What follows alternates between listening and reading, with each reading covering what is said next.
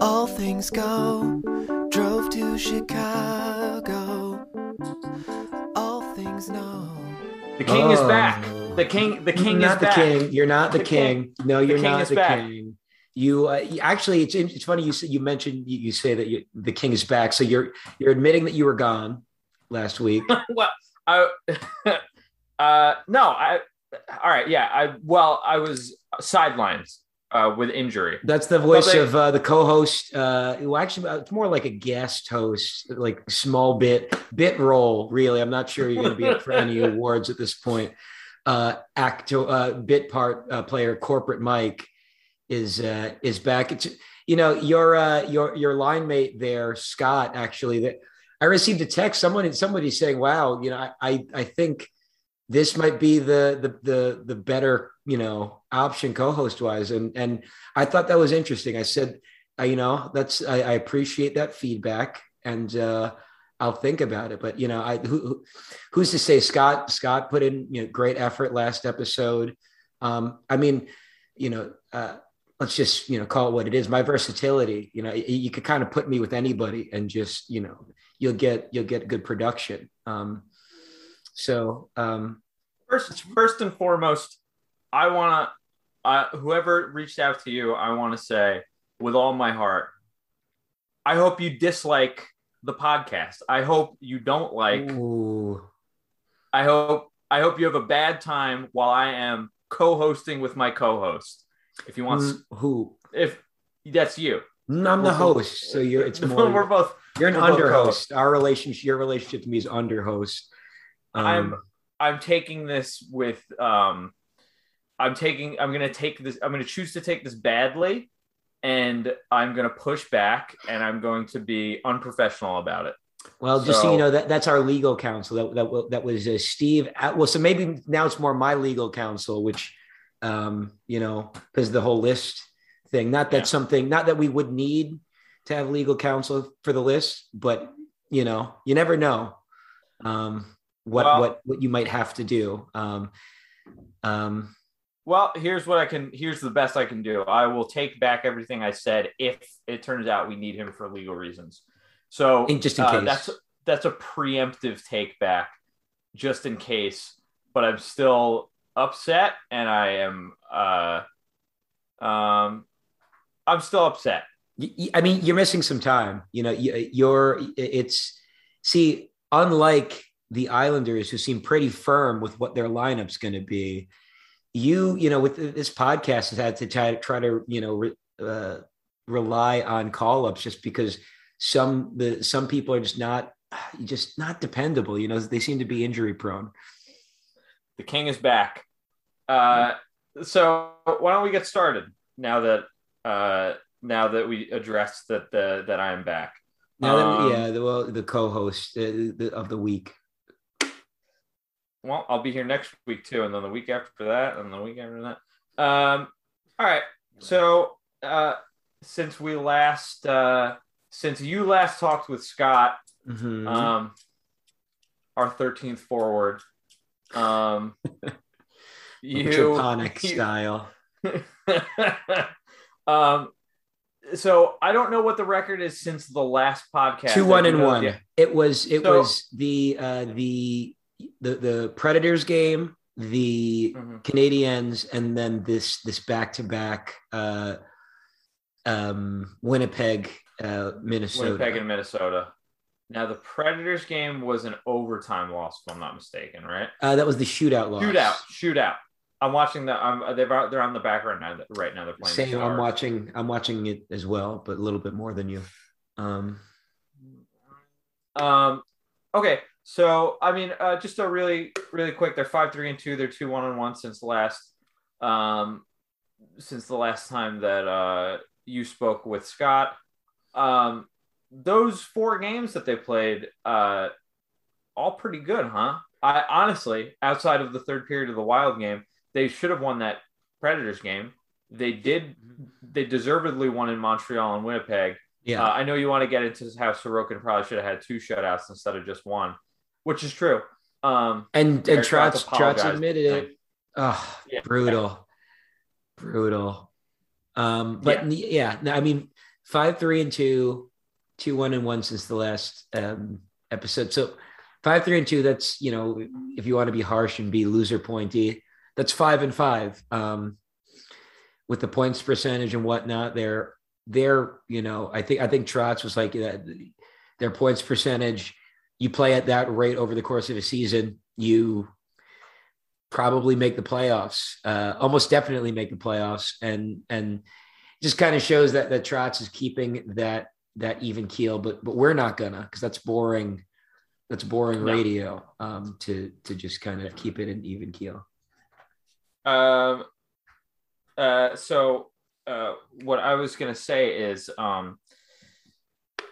sorry, I got distracted because Pete's texting the chat, and I kind of want to interrupt our conversation to just digress for a second. He asked, who would you guys say is the most forgettable team in the league? And he said he's thinking Dallas, and it's funny.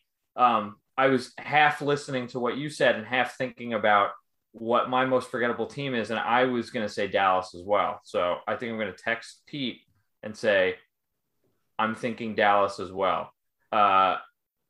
So what is your most forgettable team in the league? Most forgettable team in the league. I'm trying to think. It probably would be. It probably would be the Flames, to be honest. If the Islanders were not playing them for the first UBS Arena game, I probably wouldn't think about them at all. Like, they wouldn't have occurred in my brain until like the night that the Islanders were playing them. You know what I mean? If it weren't for Matthew Tkachuk, I think I'd agree. I know his whole beef with, Doughty is like quasi interesting. I from a wrestling standpoint, it's like, I really want there to be more player rivalries, like individual player rivalries. But there's nothing. The wet, like, the different time zone, and just being kind of what I find boring team. Like, I don't know. Yeah. I get that Tkachuk like chirps and gets under like everybody's skin, and that in and of itself is unique, but form wise it isn't. It's not a particularly. Everybody has a pest. It just so happens this is kind of a Marchand type pest star. I think I disagree on the Flames for the aspects of because of the Matthew Tkachuk aspect, as well as the Daryl Sutter aspect, as well as, I guess, not really Johnny Gaudreau anymore. It's like, who could really care that much? He kind of falls in the same, honestly, not saying they're the same type of player, but like when I think Dallas, I think of Tyler Seguin, but who could really care? And that's kind of Johnny Gaudreau to me. But yeah, I just wanted to, I wanted to digress for a single second, because I was thrown off, and I felt like I could, if my brain got derailed, I figured I could derail the rest of the podcast as well. And it's always good. I mean, I always like to say, I want my guests to feel comfortable. So, whatever you need to do to feel comfortable and at home with this podcast. No guests here. Like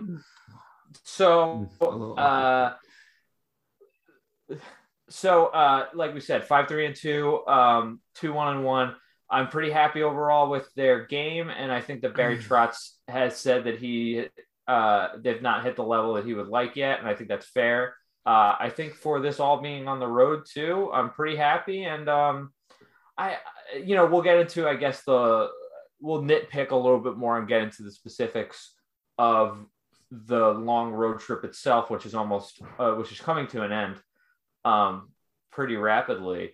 But overall, man, I gotta say I'm pretty content with where the Islanders are at right now and how they've played outside of those first two games. Really, I'm okay. I'm okay with how they've played.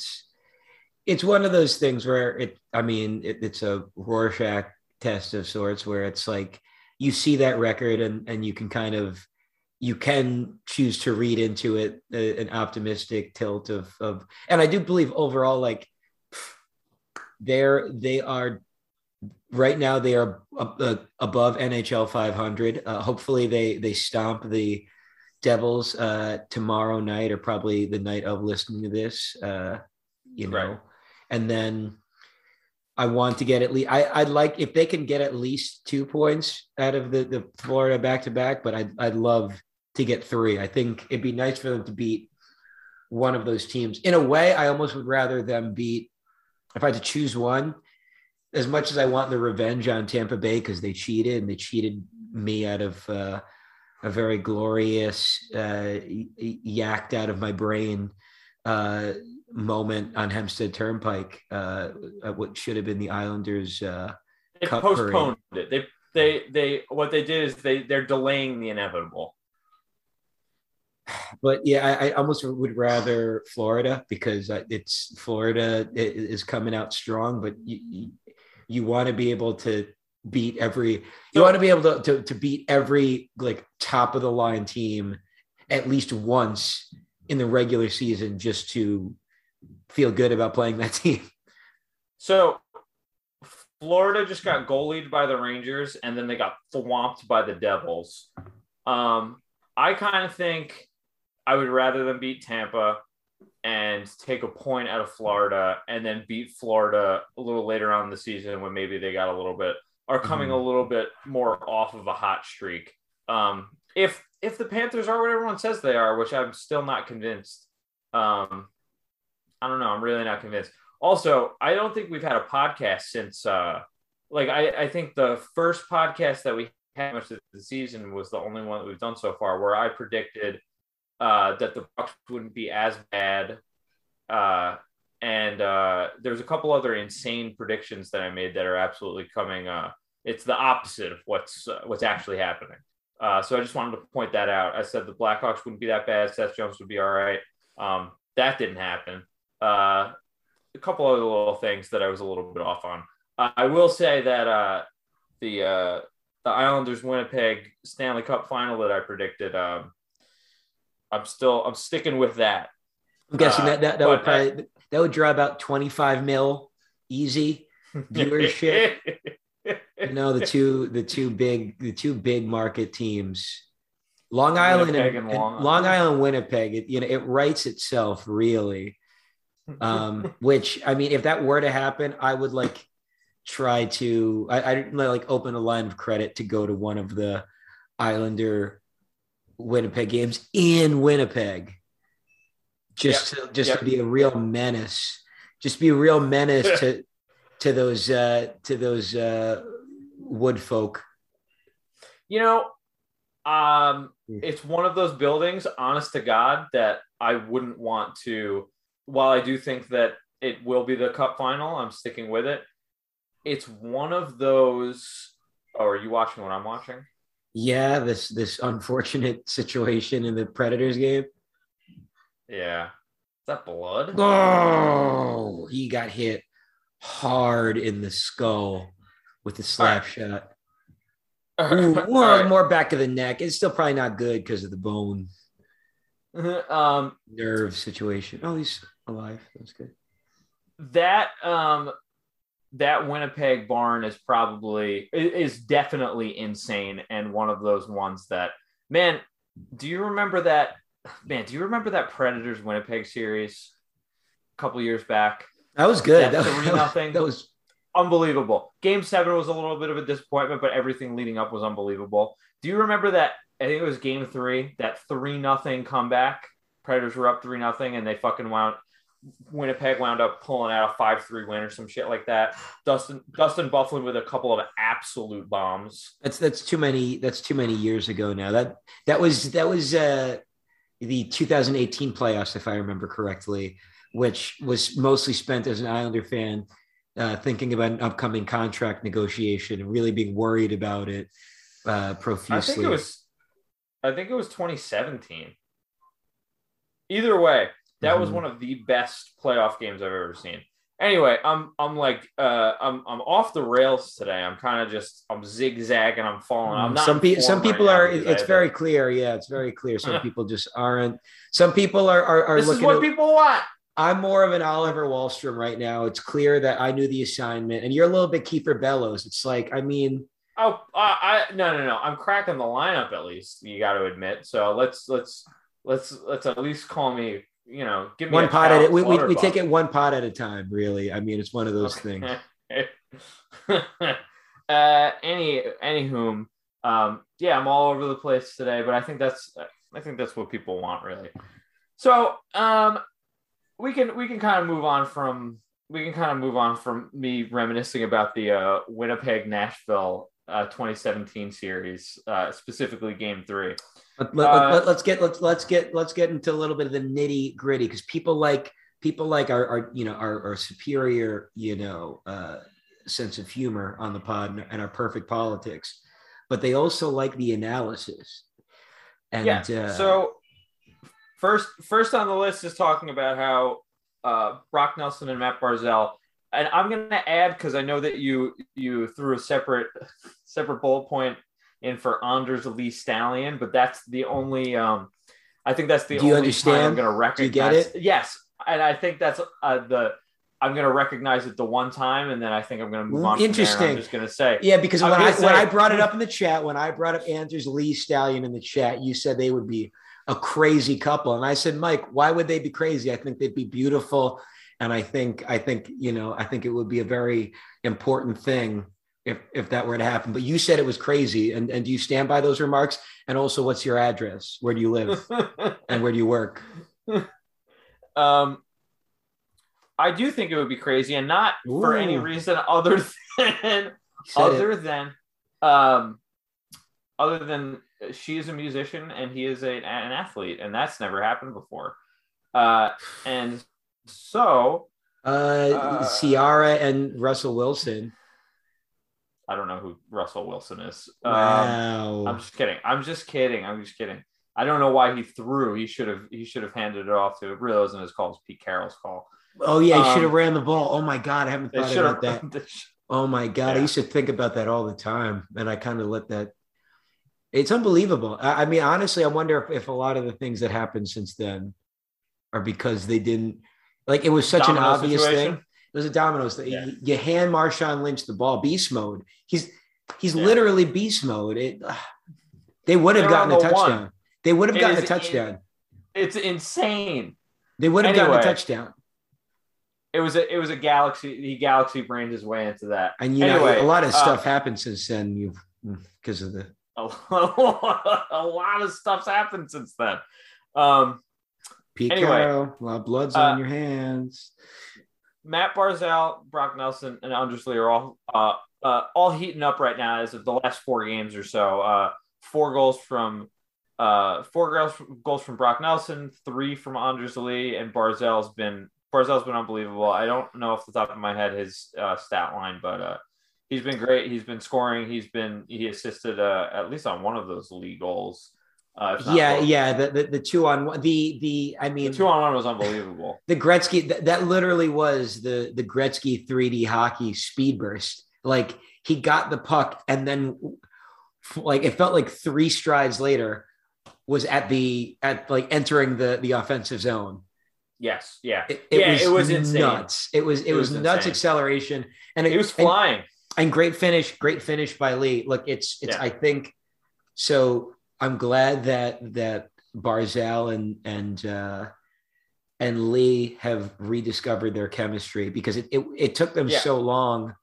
Like, it felt like that they never clicked until last season.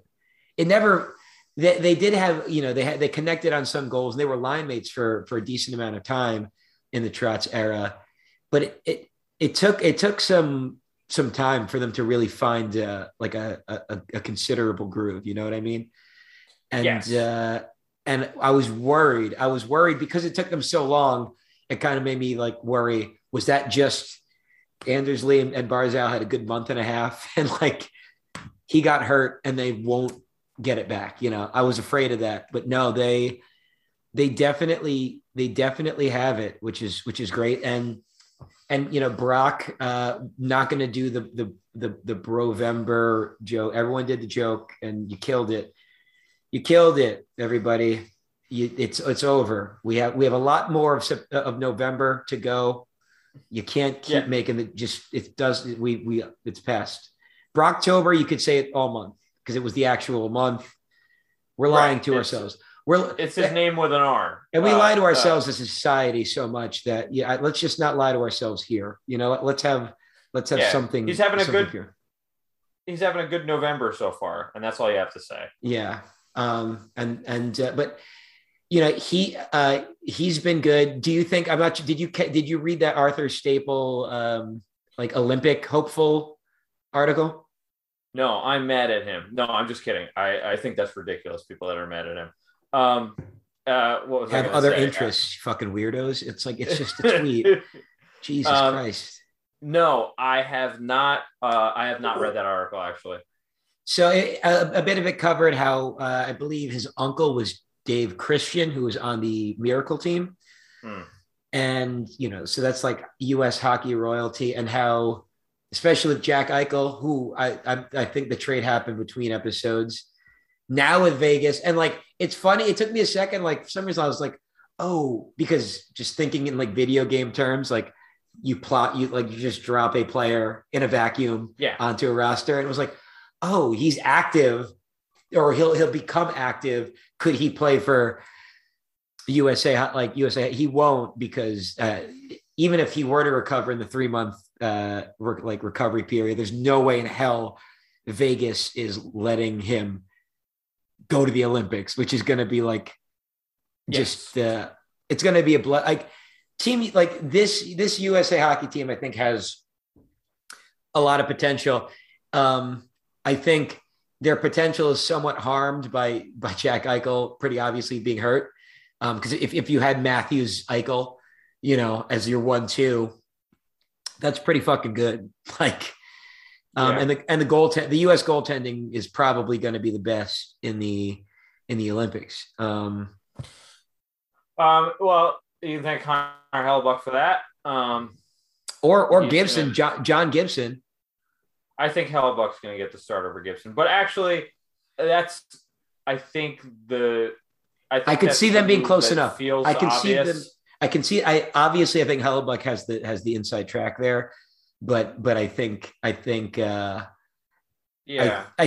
Gibson, if they are, especially this season, if they are close enough by the time the Olympics roll around, I could see it being like a literal mini training camp thing, just because like John Gibson's awesome. I've been a John Gibson truther for a while now, and he's unbelievable. He shouldn't be on that team. To bring it to the Islanders, Brock Nelson, see Matthews is a clear number one, but like other centers, okay, Eichel not going to be there. Jack Hughes, man, I wonder how Jersey's going to. All the time. He's hurt all the time. He's awesome, and he's like really found his shit, I think. Or in what limited time he played this year, he looked good, but unbelievable overtime goal where he tossed the stick into the crowd. He's not going to be back until like I think end of the year sounds like end of 2021. Right, I was going to say like end of the calendar. Right? Yeah.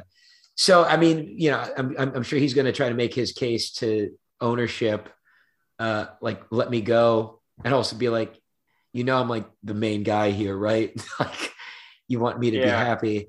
But even then, he's hurt. I think Brock Nelson, he doesn't have the flashiest top of line stats, but I think he does have decent. Like he has good stats. He's like pretty consistent 25-ish goal guy who now is a all situations center. I think he could make it. I don't know. Like after him, so there's JT Miller, who I think is pretty comparable to Brock Nelson. Maybe he's a little bit more offensive than Nelson, but I think in terms of like the tier of player, I think they're pretty similar. Like I could see Brock's, and I think don't be surprised if Brock continues to crush it from here on out, just because. Well, one, he has that extra motivation, which, nationalism, I think, is a complete evil, man constructed self-destruction of man. Yep. But I definitely they like it. Tribalism is inherent in humanity, unfortunately, and they love the Olympics. These guys these guys they want to play for their fucking country so goddamn bad. And then when you add the like family, like the personal family connection, Brock is gonna fucking go for it. And honestly, on that same token, Matt Barzal, I'm sure would love to play on Team Canada. He's constantly one of the one of the bubble guys. He's one of the bubble guys. And like, dude, it'll be so funny. I don't know if either of them make it. It's plausible. Canada's so deep at forward. It's not like, but like they're deep everywhere except goal. And like it'd be wild with Canada if Barzal and the guy who used Tavares. To be Tavares both make it, but are like constantly and so they're just always around each other. That would be so fucking. That would be just some nice press box pans, or like or whatever documentary they do, like just that awkward small talk. Be nice, be fun. I couldn't agree more, and that's one where I actually like to see Canada do well, and if I could get an Adam Pelech jersey, I'd be super excited to, which is Staple thinks may be the case. I mean, you can never discount. I think that the Mark Edward Vlasic through line there, that comparable is significant, and I think that these guys that run these teams and put them together always think like that. They don't think like the guys actually making the lists and the projected rosters. There's always going to be a couple, where someone someone who really has never heard much about Adam Pelech is going to be like, who?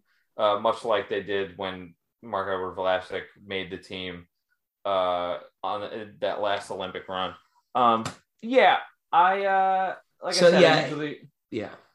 usually honestly root for Canada to succeed because I do not care about USA hockey in the slightest. And the way that it works, a lot of stink there. And honestly, just from a pure the players standpoint, I usually like players on Team Sweden or Team Canada more. I just have like more connection to them, and that's why I look at the USA roster so often. Yeah, every playoff, and I'm like, it's made of a bunch of guys I really don't give a fucking. I just don't care about. Phil Kessel, I like. He's not going to make the team. But I think you might see Brock Nelson and Anders Leee Stallion. Anders Leee. And Megan's at the game. Megan's in the press box. Megan's at the press box in Beijing. You're telling me you that wouldn't be a great moment? I just I feel like his body could really sustain the contact. I agree with that. I thought she was taller, and it turns out that he's taller. So I feel like they body wise, I think they work with each other. I imagine his quads. What? No, it's beautiful. It's love. Okay, wow. Let's just the record show. No, not here. Like that. No. Puritanical keep co-hosts. Talking. All right, keep talking about it. I don't care. I think it's fun. I don't want to anymore because I don't trust that. I don't believe you're holding the appropriate space for this conversation. Let's move on. To players that are not forwards that are not doing as well. Although, as I bring it up, I saw some fucking extreme. Obviously, it's Isles Twitter. It's Twitter period overreaction, but it's Parise and Palmieri still are goalless, and I don't think either guy has played bad. Like it's awkward. No. I don't think either guy has played bad, but at the end of the day. You need to get the goals, and we'll get into it after this. We're going area by area with the defense. With the defense as makeshift as it's going to be for the foreseeable future, the Islanders, 2-1 games don't feel, and let that Minnesota game kind of be a good comparison.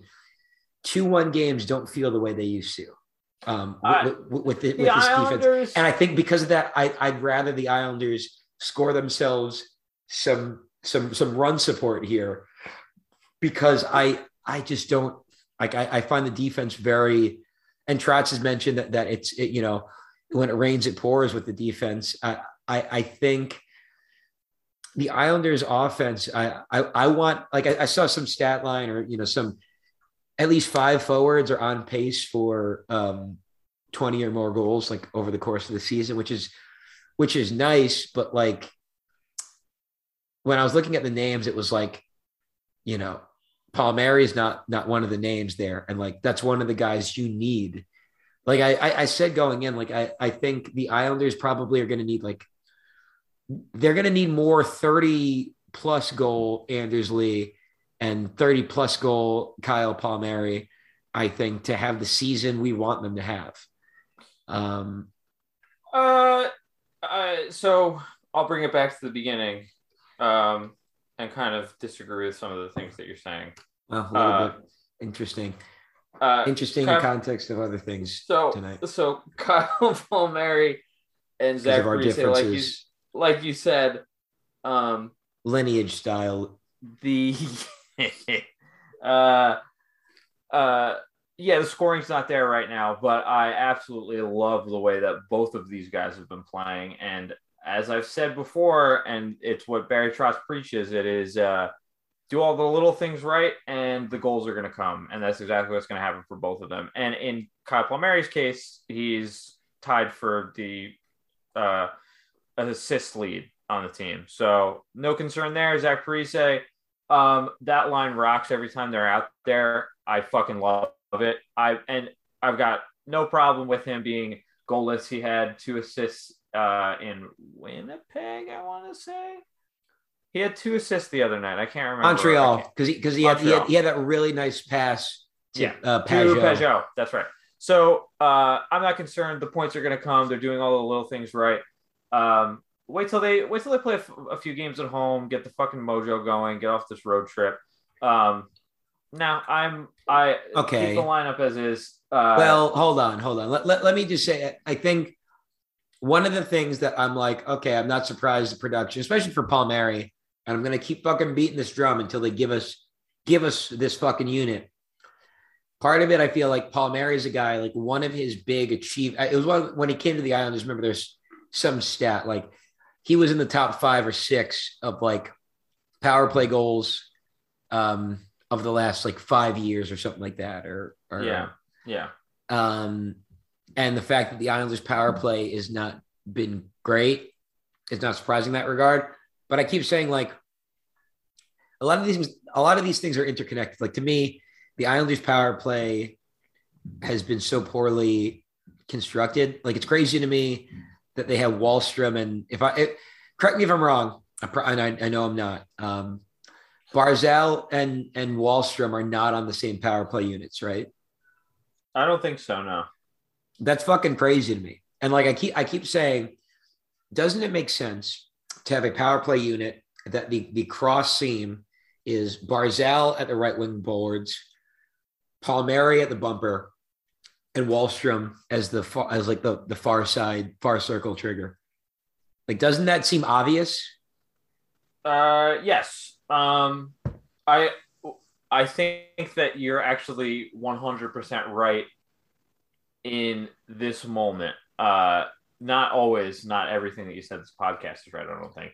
But I think what you're saying right now, is completely correct, and I would love to see them roll with that unit. But all of that said, it's like, I think that the goals of Palmieri are going to come. I do believe that. I think they will come on some level. On some level, though, fucking, we're getting to we're getting to Andy Hilbert territory. All right, and that's not good. That's not a good place for Kyle Palmieri to be. And it's just one of those things where I'm sure we'll get to it when we get to the list portion of the pod. But Staple took the question that I asked via the pod's account for his episode of No Sleep Till Belmont about what more do you like, all this talk about Islanders need a sniper. They just don't have that killer. No, they do. Oliver Wahlstrom's that guy. He's that guy that can score those goals. It's that snipe that he had in that fucking Nashville game was insanity. Yeah, it was one of those things where like I saw it. I looked away for a second and you can't see it. I turned back to the TV as it like hit the twine. Yeah. So I didn't see the release. I assumed by like where it went and how Saros reacted, it was a one-timer. Yeah. The fact that it wasn't is crazy. The fact that like that's the type of wrist shot that he can get with like clutching it, and he did get it off super fast. I mean, he's able to like have the puck explode off his stick. It's insane. I think so. I asked Staple like, what's it going to take for him to gain Trotz's trust to get on Barzal's wing, just because, or I think even on Nelson's wing, but I hinted more at being Barzal's wing, just because to me, I also think within that, I've said before, I think the right wing, I think their wingers, I think I said on the first episode, their wingers have a versatility, like those top three wingers. Yeah. I think you can interchange them. And on some level, because I think with Palmieri, I thought he looked good. He looked good on the top line, but like, yeah, maybe just even to take it back to basics. If you had a Parise, Pajot, Palmieri line, like, and now matching up, other teams have to know, okay, Palmieri's on my third line. Like, I'm just going to keep rolling their three, but like, it's almost like the whole thing with the, wasn't what happened with the HBK line in for that Penguins Cup. Yeah, that was Kessel is now on the third line, and you have to like match up with that. Yeah, and it was because, and you know what? This is kind of actually a similar thing. They traded for Kessel to play with Crosby. It didn't work out. They signed Palmieri to play with Barzal, and they just don't like the way that it looks right now. So, yeah, maybe play him on a third line, then all of a sudden you get that same kind of effect. Okay, you've talked me into it by making that comparable. And to me, like I said, I think guys like Palmieri, he has the stat line that he has because of power play prowess. Yeah. So I think on some level it's kind of crazy to me that you aren't like going by mix of results and pedigree. Those are the only real complaints that I have forward wise. And I just want to make a brief mention that I'm so curious to see if goal, especially with Parise, because Parise, he's played well, and you're paying him $750K. So like whatever, he needs to get at least like 15 goals this season. Yeah. For his time, like for his utilization, especially because tell me there isn't a part of you that thinks Golashev, like you're curious what Golashev in Parise's spot would be. No, I'm not. Right now, not really. Zach Parise hasn't played a bad game. So no, I'm not. I'm really not concerned. And I think the goals are going to come for both of them. And in the case of Kyle Palmieri, it's what I said about Jordan Eberle every time that he went cold, because it's what happens to all these guys that aren't David Pastrnak, and that comparable. They're streaky. That's just what happens. Jordan Eberle, 7 goals on the season to start for the Kraken so far, by the way. And that's been the Twitter also, because I think I alluded to people. I've seen so much Palmieri hate on the timeline. And I don't think that's justified, because guess what? Palmieri's going to heat up at a certain point, and Eberle's going to go cold, because that's just what these guys do. Also, Eberle is like the one guy. He is the one forward that he was the one good pick that they made as far as forwards were concerned. Yeah. One goal. He was the one goal scorer, because I think Yanni Gord's good. Yanni Gord's good. Yeah, I think Wenberg's like an NHL like quality, like top 9 or middle 6, well, probably third line center. There's pieces. But all right, we're fucking we're gonna have to. This podcast is gonna be 2 hours if we don't Well, it'll be an hour and a half probably. I'm the one editing it, so relax. I'm going on vacation tomorrow. I'm going to Chicago, just for like a little mini vacation with Lauren. Something happened there recently. Chicago. We'll get to that at the end of the episode. I feel bad always putting the around the league heavy stuff, but peek behind the curtain. Usually I need to sober up a bit by the end of the episode. I'm drinking a big dog, a double dog, flying dog, double IPA, 12% ABV. So it's a fairly heavy one. But let's get to defense, because I like kind of doing this piece by piece, and the goaltending part will that will be the briefest part. Yeah, the defense. Both and goalies are great. I'm trying to not both be redundant to what we said last episode, which you weren't part of. I showed up. I show up every time, and what every Islanders podcast has been talking about, which is that like the Islanders defense is makeshift. Chara has gotten better. It all circles back to this issue of like Chara can get better for how he started the season. But him just like the Islanders have to create a defensive lineup suited towards like hiding Chara, and that is a waste. Like we don't have Pelech Pulak, which like that sucks. That sucks that you don't have that pairing.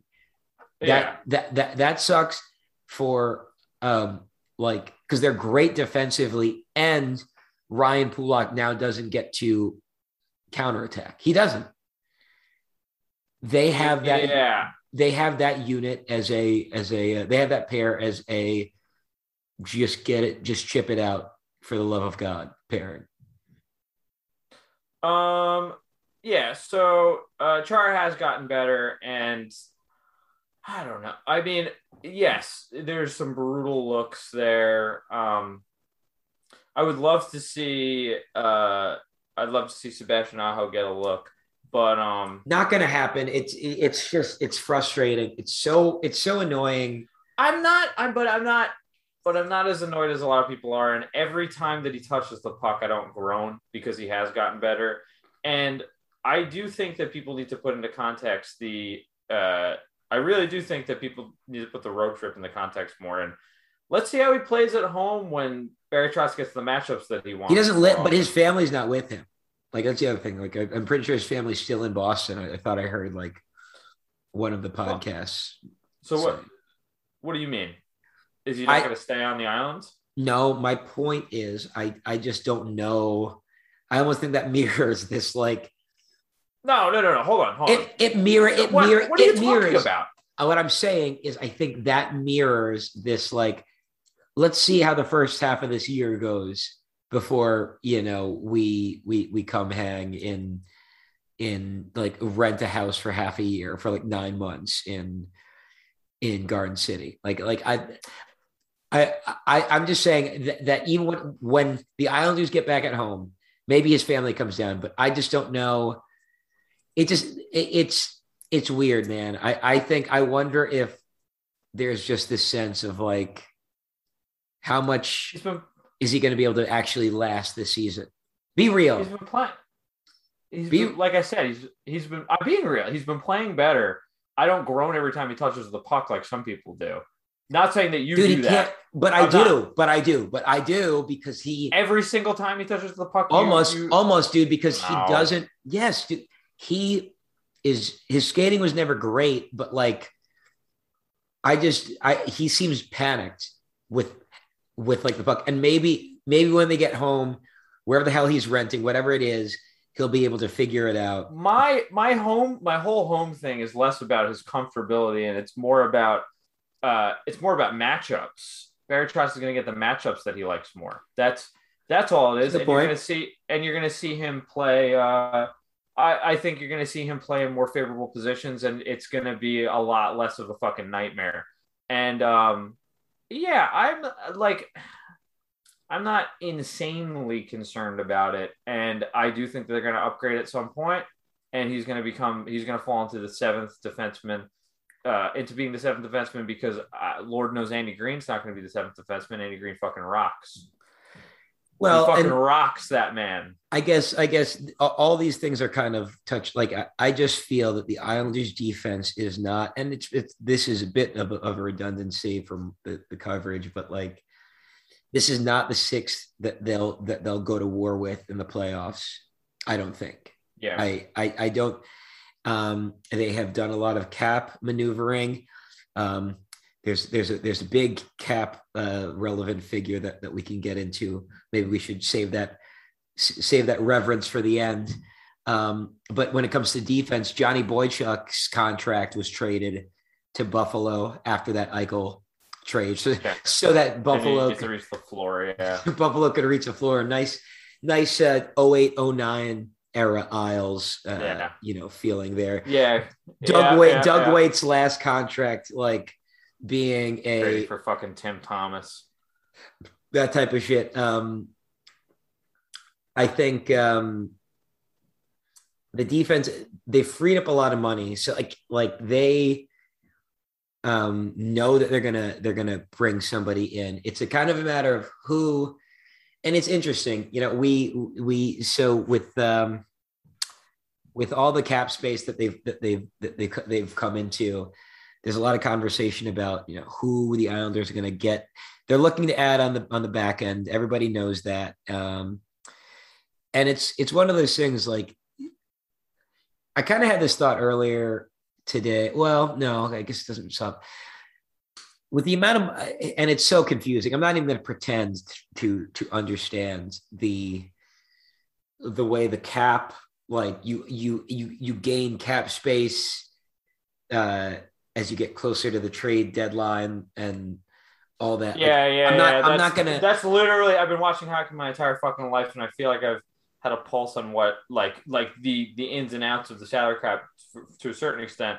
And I've never heard about this until this fucking year. But okay. And it's crazy because it'll be like insanely high numbers. Like I thought I saw something like the Islanders could possibly add 19 million at the trade deadline, and I'm not going to pretend to know that fuck. I don't understand how the fuck that is at all possible. But it's just one of those things. So the Islanders. It's believed that the Islanders might have room, and this is depending on if there's money that goes outward. But they might be able to make two moves, like a second, maybe a second pair guy and a decent depth, DPs. But I guess all this is to say, we speak about strengths, and obviously like Pelech's defense has been awesome. Pulak's, I think, been strong, despite having to babysit grandpa there. But I think, and Mayfield, despite the fact that the rule book has been changed around to really persecute him, and it's kind of, it's to quote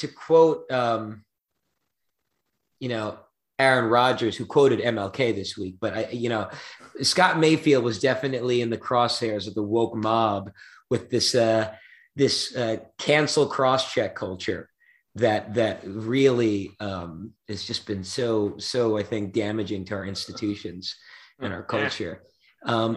Mayfield's been fine, but what the guy that struggled the most defensively is the large son himself, Noah. What's eating Noah Dobson? I put in the which, by the way, you put in parentheses. What do you think of this? What do you think of that reference? Yeah, I think it's awesome. Hey, hold on. I think it's fucking awesome. I think you did a really good job with that. Actually, troubling. What's eating Gilbert Grape? Definitely upsetting. Like I was like flipping around. I remember being like 10 and like flipping around the channel, like flipping around. And there was something about the movie that caught my eye, and I kept it on. And then the plot. Everyone's got a story about a movie that they shouldn't be watched. It's not one of those you shouldn't be watching this because there's nudity or there's violence, but it's just generally upsetting and very adult.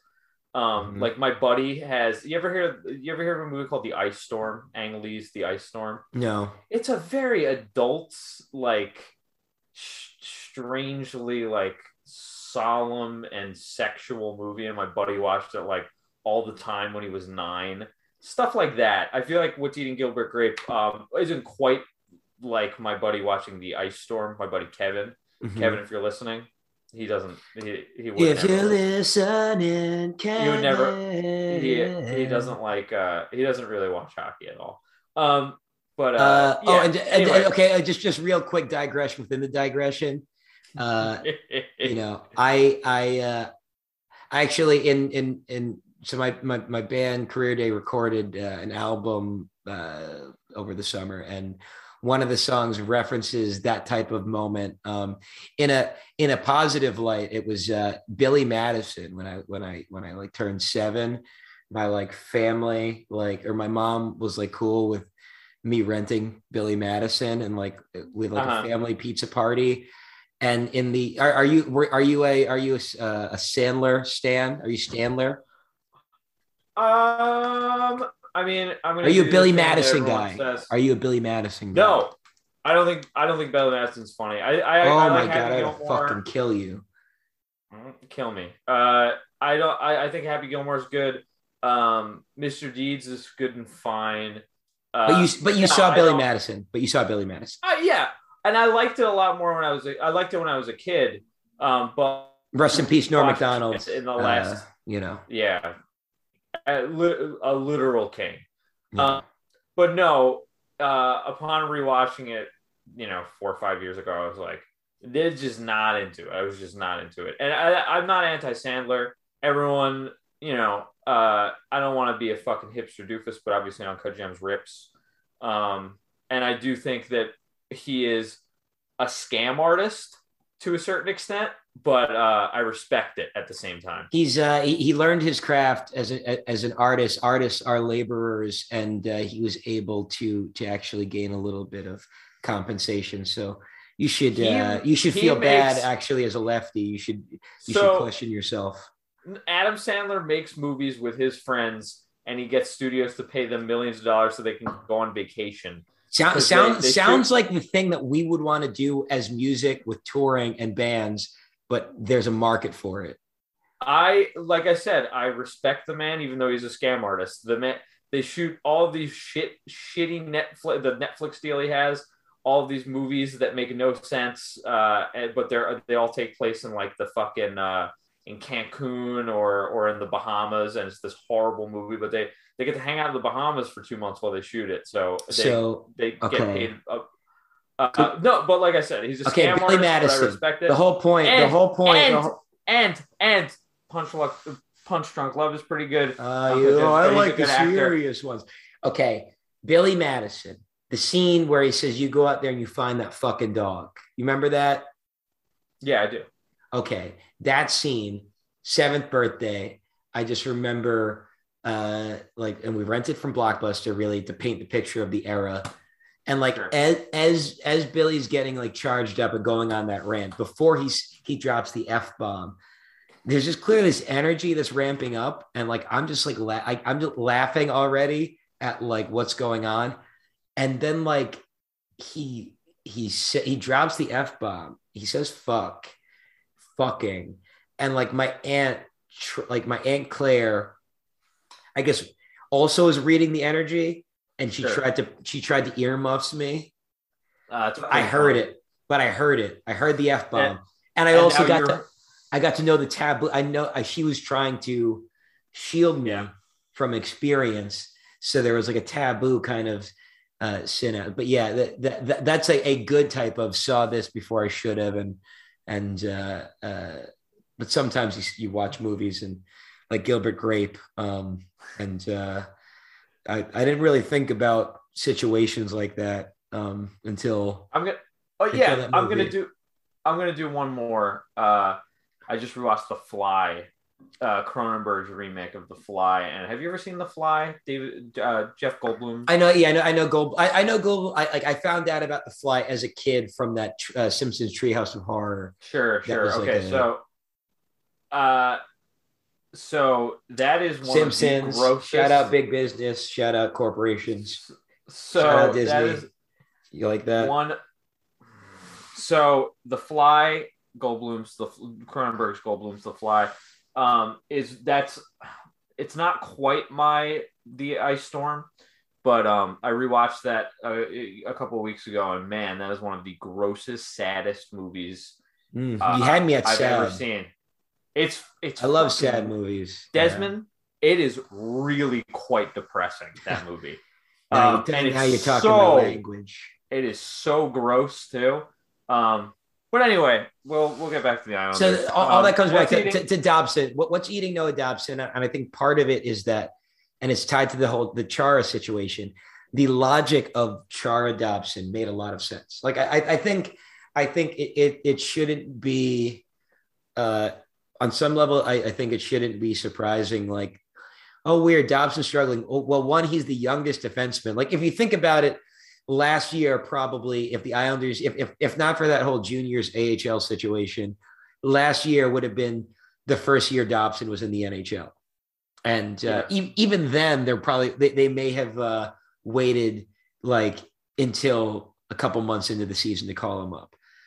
So he still is like pretty early. It's just that he's like, and if Noah Dobson was any other defenseman, if he was any other typical 21-year-old defenseman or what, like he wouldn't have played in the Eastern Conference Finals last year. You know what I mean?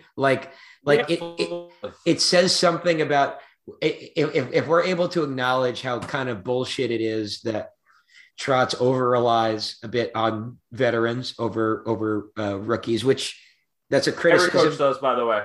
Every coach that isn't on a rebuilding NHL team where no, these are the rebuilt, like the young guys are also our only guys that people will pay and to then see. Even a lot of those guys probably play the vets more than they. But my point is that with how much defense matters to Trotz, it's a testament to how good Noah Dobson is overall, like in his development, that he was in big minutes. Although in fairness, in the playoffs, third period, defending a goal, 10 minutes to go, they would just shrink it to Pellick. Like they would take him out and they would just rotate the other five. But, it's one of those things where Dobson needs to grow a bit. And I think on some level, I think Andy Green's been good and I think he is good. I love Andy Green. On some level, I think the hope was that Noah Dobson was going to be getting more minutes and that Noah Dobson was going to be paired with this like stout stay-at-home defenseman that was going to let him cheat. And with Chara in the lineup, nobody really can cheat that much. And I think that to bring this back to the defense now as a whole, we've gone on this long film review, which to remind people from season 1, this is a Islanders movie review, First Amendment, Second Amendment podcast. Mm-hmm. First and foremost. So it was all of those things tied. They're tied for first and foremost. So all of that was actually none. That's why none of that was edited out. I like I said before, I'm going on vacation, so I'm going to be really mailing in the editing on this one more than usual. But I think when it comes to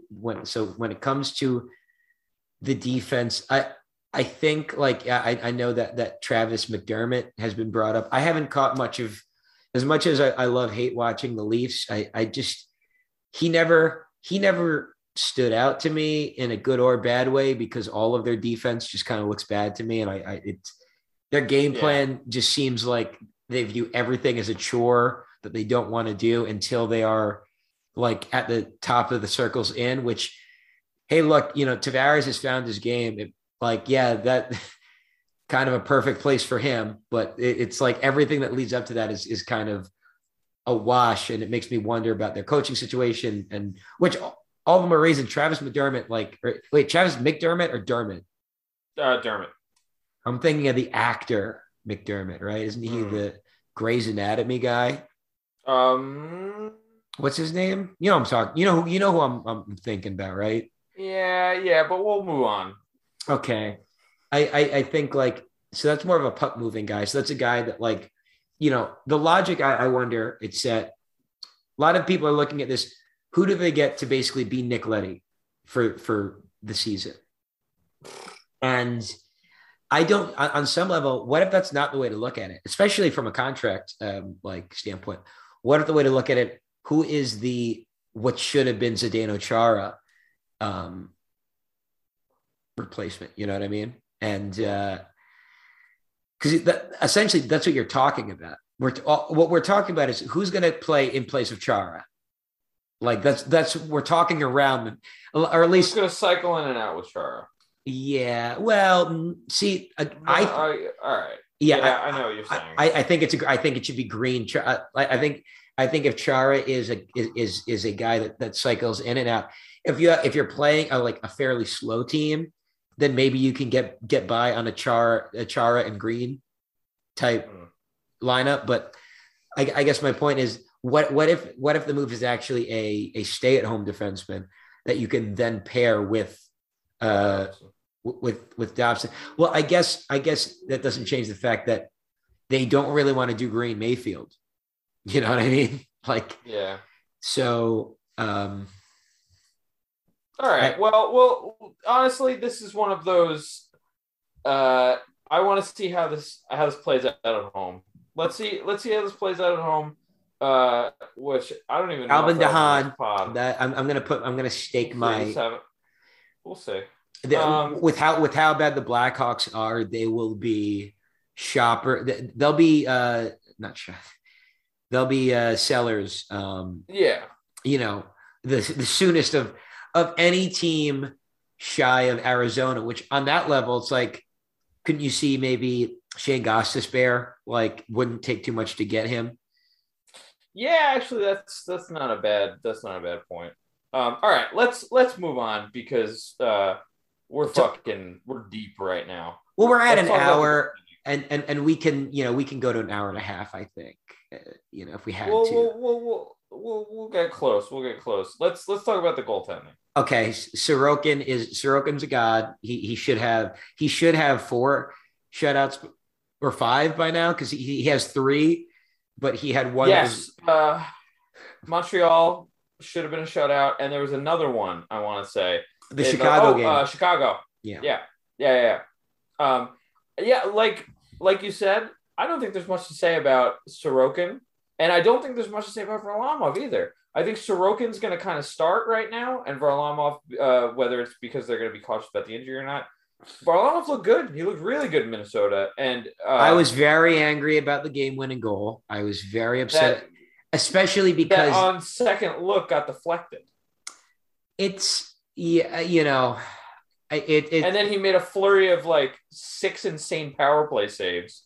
So it's like, let's pull back. Okay, but they were that. Look, they played really well for no training camp. I thought that was he got the game was lost on a goal he should have saved. We can say that. I think because the deflection was close to the point of release. I get what you're saying. It definitely doesn't make it the same as just a completely clean shot. But the deflection was close to the point of release. And the fact is, that is a place he's been beaten. When he lets in the Varley softies, at least as an Islander. I'm not sure if this was the case when he was an Avalanche. And you as a guy that we're never sure which is your team. It seems like that's the place he gets beat. In the Penguin series. Him getting beat there, it was almost like the Islanders saw the dynamic and was like, oh, all right, well, one of our if we have the goalie that can make a glove save, then I think we're in a good space in this series. So they went with Sorokin and Yeah. Varley. But it's one of those things where, all of that said, I do think, especially he made some great saves right after to apologize for it. But I think, I think he finds his game. I do think. I think Sorokin should get a little bit more respect from Trotz moving forward, though. I think he will, and honestly, I think I think he already has too. Another thing I said before the season, you want to see Sorokin win the net over. Yeah. Well, they're in a really good spot. They got two really good goalies, and I'm really happy. I'm happy with both of them, even though it's only been one game for Varlamov. I'm happy, and not too much to say about that. With those goalies, I think with those goalies, the less we have to say about goaltending, the better we're going to be. And to be honest, the Islanders' goaltending is such a strength that the makeshift nature of the defense, would be more of a panic if it'd be an outright emergency if the Islanders' goaltending isn't what it is. But like I said before, and to tie all this about in assessing where the team's game is right now, is that it's that the offense. There are a couple of guys that are. It feels like they need to break out. And whether that's switching Palmieri with Bailey. Now that Bailey started to find his game, although Bailey, finding his game with Barzal and Leee, maybe they just let that be. But I kind of feel like it's important to get people going. It's important to have everybody get going a little bit. You know what I mean? And the fact that Palmieri hasn't, not that he hasn't gotten going, but he hasn't gotten on the board. And honestly, that matters. It's all the same. You can talk about effort, but unless a guy is a rookie on the fourth line, when you don't get goals at all, they'll come. The goals are gonna come. They're gonna come. He's got 5 assists. So my point is that the Islanders goaltending, the entire circle is that the Islanders goaltending is so strong that it's letting the rest of the team sort itself out. And that I think the offense right now needs to outscore the makeshift defense that exists as it is right now. And scoring and defense are interconnected, because with the Islanders pairings as they are, their breakout sucks. Just period. Yeah. That's it. And which then hurts their ability. It can be tough, yeah. It makes it hard to get as much offensive zone traction when you don't have as good a transition. But the Islanders goaltending, I think, is as good a goaltending as you can ask to sort those things out, because teams that don't have this level of goaltending 10 games in, if you haven't figured out the rest of your game entirely, you're cooked. Yeah. And so, yeah, that's my, that is putting about an hour and change of ranting of review, in context. Yeah. And I already said my piece, and I'll give an update on how I feel next podcast. I said my piece. I'm happy with where the team's at right now for being on the road for 10 games. Let's move on, because we're just reiterating ourselves. A couple list updates, and I don't want to get into it at all because I don't want to give them any more attention than they've already gotten. Adam Herberman. Good. Well, it's spelled the B is invisible, but it's there. Right. He's a Herb. He's on the list. He's on the list. Insane tweet. And I don't even let's not even bring the tweet up. If you're listening to this podcast, you know the tweet, because especially because our Madman meme, which I made, by the way. Again, it's just always, you got to lead by example, especially when you have just some guys that just are struggling, unnamed, to get with the program.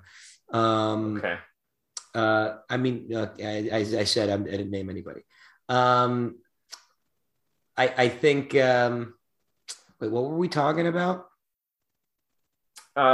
He's on the list. He's on the list. Yeah, that's right. Yeah, he's on the list. It's a shitty tweet. It's embarrassing because it's been amazing. It's one of those things. Whenever somebody on any level of Twitter makes an obviously just embarrassing, pathetic exhibition of themselves and their lack of competency or character, I don't like I rather screenshot than like reply or quote tweet because like you'd rather give the tweet less traction. Yep, I completely get that. I hate that, but it was one of those things where it was like, you know what, fuck you. And also he needs to understand that he did something wrong. And also we need to get, our pod is sick, so if you somehow are listening still, and maybe I'll make this the clip one, we'll see how long we wrap this.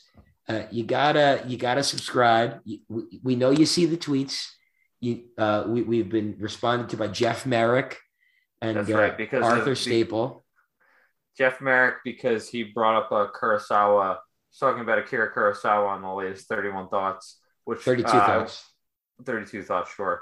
And I think that's great. Toshiro Mifune's one of the backgrounds on my phone. Who's the actor best known for working with Kurosawa. Well, we definitely went beyond the clip. So review if you're still listening, review and subscribe, leave a review. Look, you're not getting this kind of coverage anywhere else, honestly. No. All right. And Aaron Rodgers on the list. It's been talked about ad nauseum. He's on the list. I'm not even getting into Aaron Rodgers.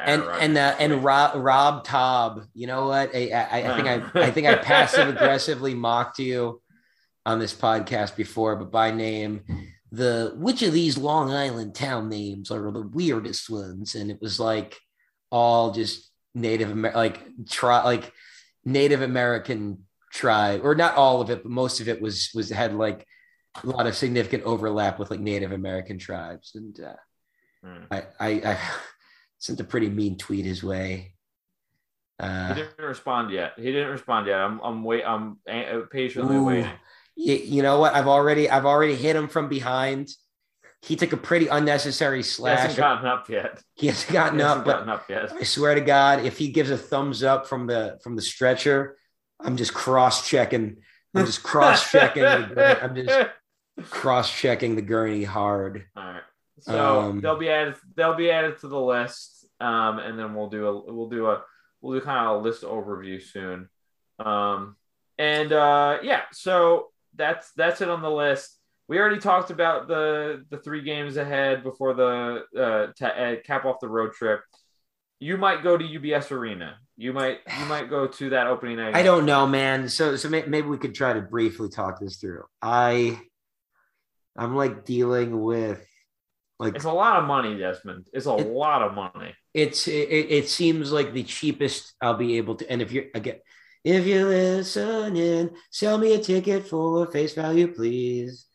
Because the cheapest I've been able to find is like $250, and I'm going alone. And again, cheapest is $250. It's more likely going to be like at 3 or just under 3, like $280 maybe after fees and whatnot. And I don't know. I especially just with the holidays coming up, and I know what you mean. It is very and I'm not like bullshitting when I say this. Like, if they were playing better, like if the Islanders had the Hurricanes record, sure. Or the Panthers record, sure. But this is a team that is finding itself still. And I have to view that as like going to the playoff games, which is much less than what, again, this is a regular season game against the fucking Calgary Flames. Yeah. I feel like I can only spend so much money, and it's difficult because so many friends of mine are going to be there that like part of me is like, do I just go for the tailgate? But then like, so I'm at the tailgate and then I watch at a bar in the town, like I live, or my family lives in Floral Park. So it's like, leave the parking lot and just watch at like the town bar or something. Like I don't know. That seems like the most depressing path, honestly. If I'm you, if you're gonna go to the tailgate, you have to go to the game. I'm sorry.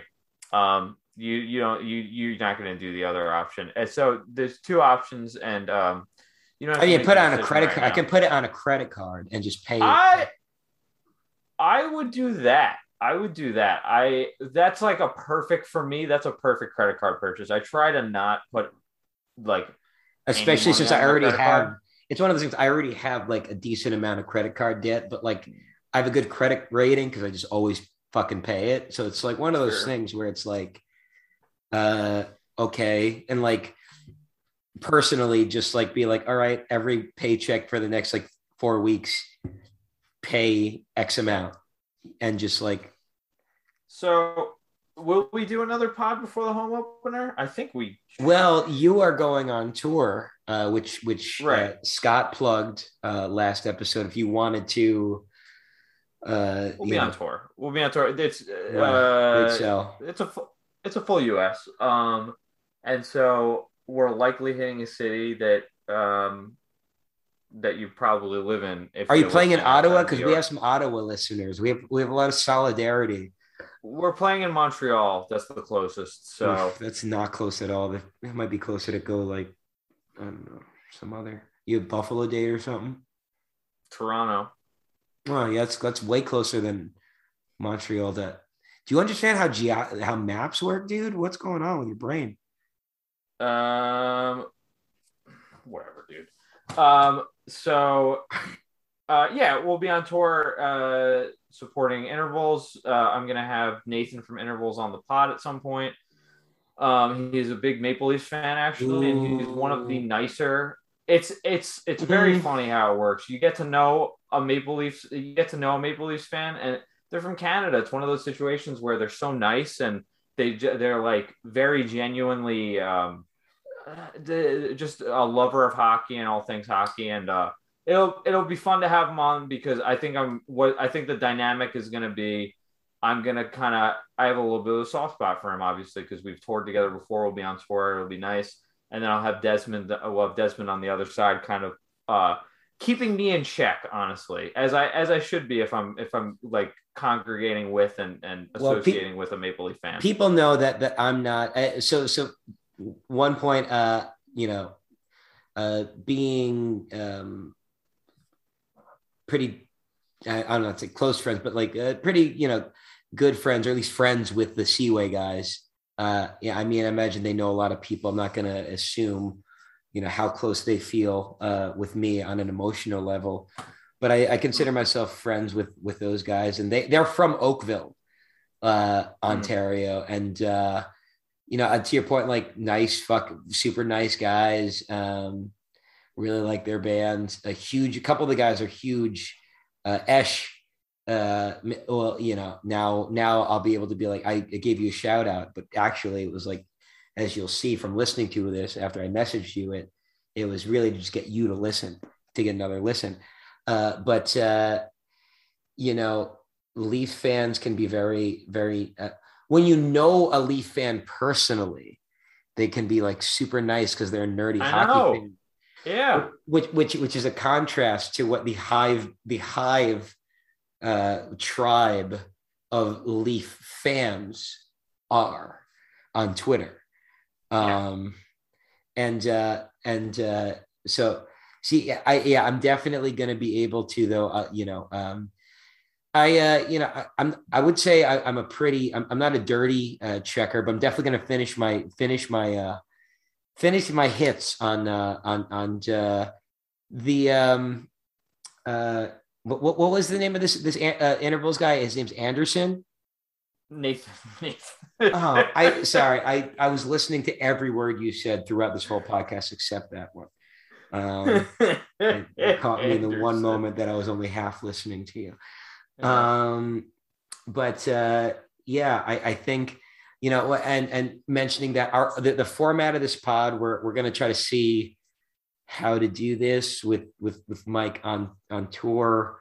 Wi-Fi might be spotty. But we will figure it out. Yeah, I think it'll be fine. We've got enough downtime and off days, and a lot of these venues that we're playing are legitimate actual venues that will have Wi-Fi. It's not a lot of DIY spaces. There's no DIY spaces or anything like that. It's actual venues. So, and if you guys are staying at the same, are you guys going to be like staying at the same hotel or places usually? There'll be a couple. There'll be at least a few nights where we're going to stay at a couple of the same spots. So it'll be a thing. You might want some off days. You might want to make some off days. You might want to make Sunday, November 21st, because that is the night of the Islanders Leafs game. Yeah, let me see where we are actually. A live pod. I'm going to be coming home from a wedding, so we'll all be in particular states of fatigue. And heavy minutes, either. Oh my God, the 21st. We're playing in Minnesota, and we've got an off day after, but we've got we played Denver on the 23rd, so we've got a fucking 16-hour drive ahead of us. Oof. So that'll be fun. That'll be very fun. All right, so we're gonna make it work. I'll be on tour. It'll be good. If you happen to be a listener who lives in a city that we're coming to outside of New York, because we just know too many people in New York, and most of you are probably from New York, tweet at us and I'll see if we have any list spots, or we'll hang out. Or list spots. The pod is. Well, if we're in fucking Phoenix, who do I know in Phoenix? I know like one guy in Andrew Phoenix, Ladd, and his name's Andrew Ladd. His name's Andrew Ladd, and he's not coming. He's busy. He's busy. He's got to be the first line left wing for the Arizona Coyotes. So let's. Okay, so do we want to just things here? Yeah. I mean, as far as the Islanders go, so we've touched a little bit on UBS. We've touched a little bit on. Oh, and again, so to tie that up, if you are going to the game, if you know people, just keep an eye out. Keep an eye out for tickets. I want to go. I will pay. Yeah. I don't know what I'll pay, but if you know someone selling a ticket, let me know. I really want to go to that game. How do you feel about shelving the serious stuff until next podcast? I'm fine, because honestly, I don't like the idea of trying to pack in. I just think we should acknowledge, in the time. So the last podcast was recorded the night of the Kyle Beach interview. Yeah. So that's before Quenneville resigns. I think that was before probably we were recording probably as the horrendous Taves and Kane first interviews happened, before the I'm not going to say redemptive, but reflective, even if for PR reasons, Patrick Kane interview, and the still reeking of Joel Quenneville was a nice guy to me vibes that Jonathan Taves had in his second interview. But I think there's a lot, because look, since the last podcast, there's also been the Penguins, their own sexual, misconduct. I'm not sure, assault. I'm not sure the exact allegation, but some form of sexual misconduct, cover-up related case, which then ties. We mentioned USA Hockey before, and maybe next episode it would be worthwhile. Maybe we can record on one of your off days when you get to a hotel or something, just to be able to have unpack this a little bit more, where it's maybe a little bit more again a light Islanders week behind the counter. The other thing is, like you said, especially in regards to the Blackhawks stuff, a lot of moving pieces still happening, and John Doe number 2. I haven't. I like similar to what I said last time about the Kyle Beach interview. I've seen a lot of the takeaway quotes from the John Doe 2. And to be clear, Was it the actual John Doe 2 that did the interview of John Doe 2's mom, which I could have sworn it was John Doe 2's mom did the interview, which like is its own level of like heart wrenching. And there's there's been all the the Gary Bettman must go, which won't.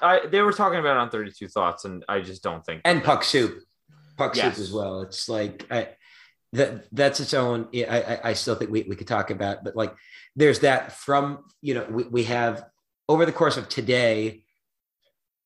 The Bob Murray, leave of absence and now resigns because of an investigation on misconduct, which, and again, so much, and, behind the curtain, like I mentioned, going on vacation tomorrow. So I've been like sidetracked by that work. I work 2 jobs, band practice, DSA meetings, like the last like 48 hours has been a lot. I haven't like the leave of absence was last night, right? And tonight we're recording Wednesday night, the resignation. And it's like, I don't know what developments have come out from the whatever the source of the allegations or the investigation is. I know, I believe one of the things was that like hostile or abusive, like verbally abusive working environments, like threatening people's job security. I know that was at least that's what I understand to be one of the accusations that's at play. I'm not sure if something much more serious has come out, but all that to say, I'd rather be able to talk about this perhaps next episode if we can record on when you have an off day or whenever, just because we talk. As much as we want this to be a fun podcast, we also do when we want to talk about serious things and make space for talking about. We already have been talking about how fucking hockey culture is fucking horrendous. This year, it is just it's actually within the actual structure of hockey, having some that's actually having some legitimate consequence taking place. So we do want to have serious talks, but like it's one of those things to have serious talks. We want to make sure we're like being deliberate, and that the same podcast that does not have a pretty, I would say, good content Adam Sandler sidebar. I'm not sure those 2 podcasts are going to be the same. I'm not sure it's going to be the same episode as the deep dive on what has been, so many layers of because since the last podcast, there was also the press conference where within the press conference, which had Gary Bettman just lawyerly say he wasn't going to, the NHL was not going to provide or was not going to provide or wouldn't commit to providing therapy or any sort of trauma-related care for John Doe number 2, because that didn't happen, quote, that didn't happen at the NHL level. And also when being asked like, oh, you fined the Devils this much for the Ilya Kovalchuk or no, the it was the Coyotes for the draft tampering thing. You find the Blackhawks $1 million less, and Gary Bettman's, well, those are different circumstances and different contexts, and like that was it. And it's like, yeah, no, that's why people are angry, is that this context and circumstance is way worse. It's more serious. Yeah, it's way more serious. So you're fucking crazy. Like you are, you sound like a fucking crazy person. Like within that press conference or the Bill Daley one, maybe they were the same. I think they were the same one. The Akeem Aliu, like them saying that the Akeem Aliu, Bill Peters investigation has concluded. And then Akeem Aliu's representation saying that's not true. Too, yeah. And then having the email, like then posting the email receipt of what they're claiming was the last response, which is like December 2020. Yeah. Yeah. It's there's so much to talk about within all of that like we're already at an hour and a half. I'd rather just we unfortunately, we can talk about it next episode, and maybe it'll seem like, oh, it's that much later. But I think it's worthwhile to see, because like we said, like the effect of all these things. That's not even getting into the whole Bryce Salvador youth coaching, his experience with the heckling and volatility that he received for forfeit the youth team he coaches, forfeiting when one of their players got hospitalized, and he was like, I don't want to play this anymore. I don't like one of my 12-year-olds is like going to the hospital from an injury. I don't want to play this last game of this like tournament that's happening, that will probably happen several more times throughout the year. There's a reverberation, and I'm sure there will be things that next episode maybe like are pending, but we should talk about all of this more in depth, because it's good for us to, legitimately make space deliberately for that. So I think next episode, maybe we can have a more thorough unpacking of where, because at that point we'll be probably about a month from the investigation initial like findings press conference, which like I said, this all the skeletons of this sport are so vast that I think you could see a lot more people X'd out of the Stanley Cup rings. But we'll see about that. We'll see. But I think we should probably be more to your like.